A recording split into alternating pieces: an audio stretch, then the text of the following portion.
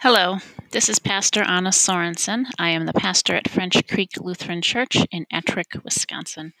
On Sunday, March the 15th, 2020, our church board canceled all services in our congregation for the remainder of the month of March in response to the COVID-19 pandemic.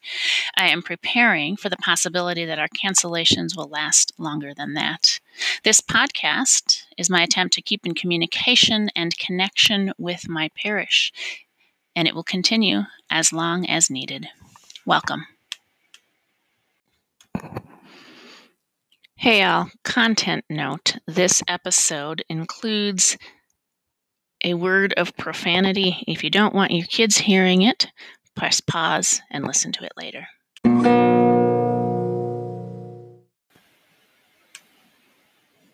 Hello everyone. How is life under social distancing going for you? A reading from Hebrews chapter 10, verses 23 to 25.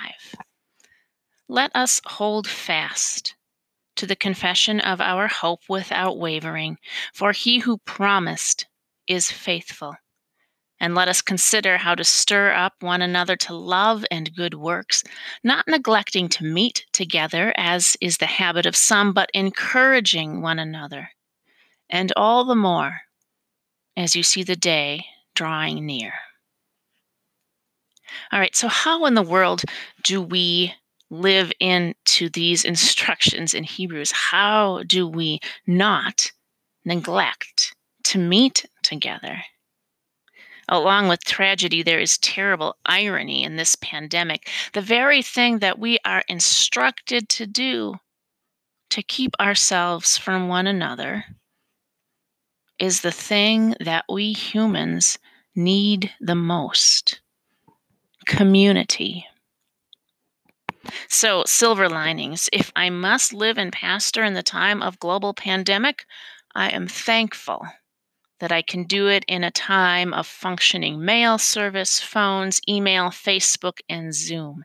At least we can meet together virtually. So, confession time.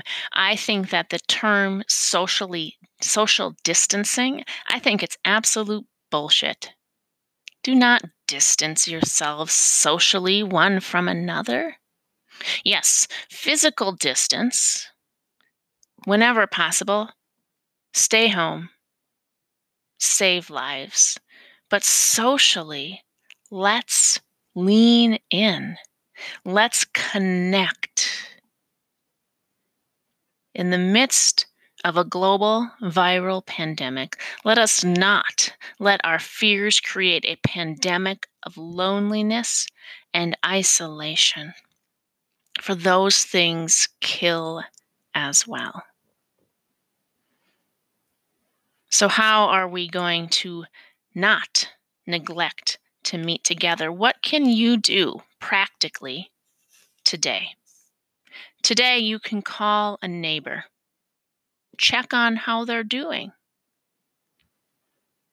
You can write a letter to people who are likely to feel lonely and afraid, those who live by themselves, nursing home residents, those in hospitals, prison inmates, or all kinds of people who aren't getting visitors anymore. Or maybe write a letter to those who are in great need of support: doctors, nurses, and other healthcare workers, governmental and institutional decision makers. They've all been making up things as they go along, making hard decisions with not enough information, and tell them you appreciate the work they do.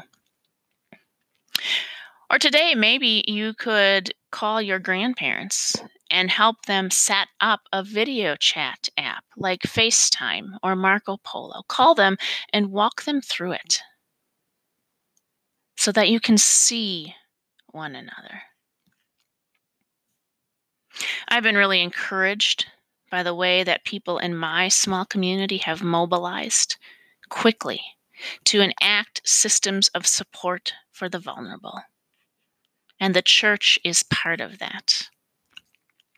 If you are in the Ettrick and Galesville area, in Wisconsin, I am beginning to create a list of people who are at lower risk from the COVID-19 virus who would be willing to step up and help in our area should it become necessary. For people who might go into quarantine or be afraid to leave their homes or be too exhausted from their work responsibilities to do other things that are necessary. I'm looking for people who would be willing to make a daily phone call to somebody who's shut in, or who might be willing to pick up groceries or prescriptions or do errands like that. If you are willing to so serve, would you please let me know? You can email me, pastor@frenchcreeklutheran.org. Thanks, everyone. Be well.